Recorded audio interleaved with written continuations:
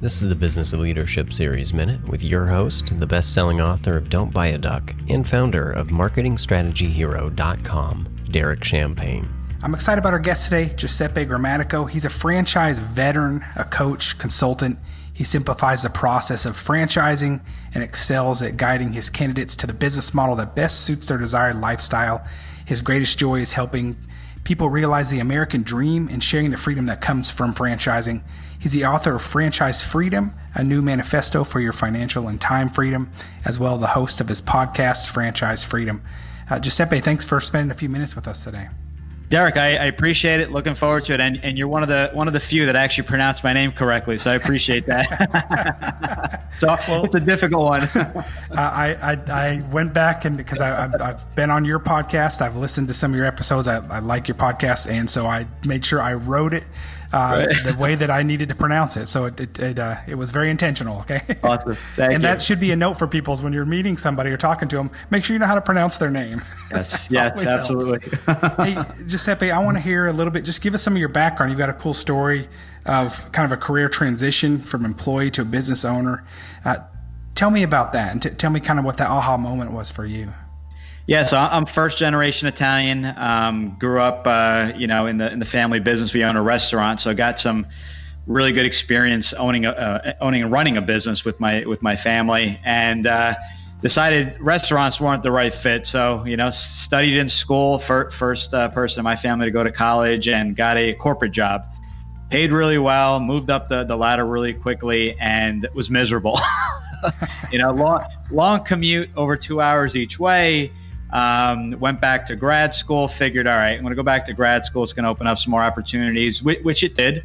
Got another corporate job, moved around, interviewed, and just was not happy. So I said, something's got to give. I don't think it's a new job or new industry. I really think it's, owning a business as I did with my family years ago. So had worked with a business coach, did a little bit of soul searching, figured out, I don't want to, specifically working with that coach, reinvent the wheel, new product or service. So went the franchise route, wasted a lot of time looking at franchises to realize after working with a franchise coach and consultant that really needed to paint a picture of what I wanted, and only figuring out after, basically what I wanted, then figuring out a couple franchises that fit that ideal model, that ideal business. So that's kind of the long end of it, but just was not happy, was not fulfilled. Money was great, but money isn't everything. And that's how I got into business ownership.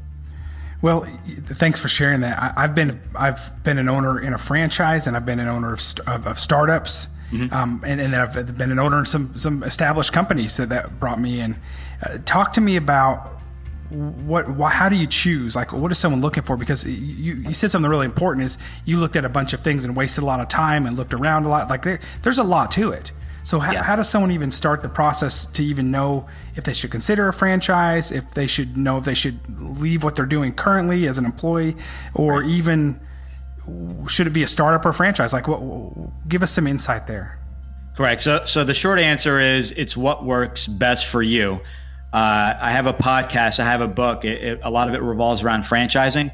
Full disclosure, franchising as well as business ownership is not the right fit for many people. It's based off of what you're looking for. So number one is figuring out if business ownership is right for you. Is this the right time? And I provide a lot of education regarding that. You don't have to quit your job to own a business. There are many people that, have a job and have a side business, a side hustle, a franchise.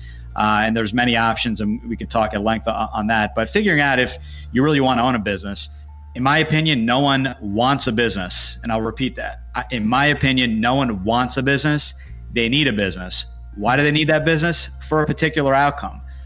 The outcome is freedom of time, freedom of, financial freedom, right? Freedom of a relationship, as we call it, of being able to work with the people you want, not being stuck at a job where you're kind of, this is your manager, these are your coworkers, et cetera, et cetera. So, truly figuring out if business ownership is the right fit. And then from there, it's kind of, I split it, and there's obviously many options, but do you want to go franchising or startup? Very simply put, do you want a business built for you, what we call a business in a box, where everything is kind of set up, the product or service, you just need to implement? Or do you want a startup?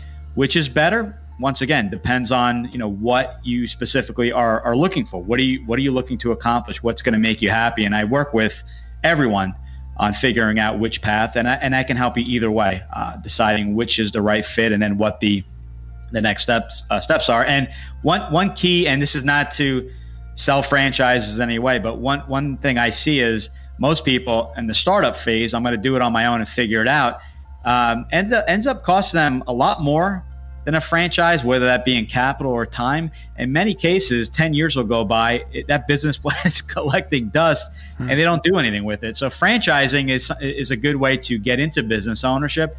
And then that next business doesn't have to be a franchise. It could be a startup. You could do both. So that's kind of my advice. Figure out if you want to own a business and the reasons. You want the system in place for you, you want to do it on your own. And then obviously we can talk at length, but the different industries and amounts of capital you need. So there's a lot to consider. Hey, if you're a small business owner and you need help working through some upper limit challenges, you need a board of personal advisors, you need help with your growth, go visit DerekChampagneMastermind.com.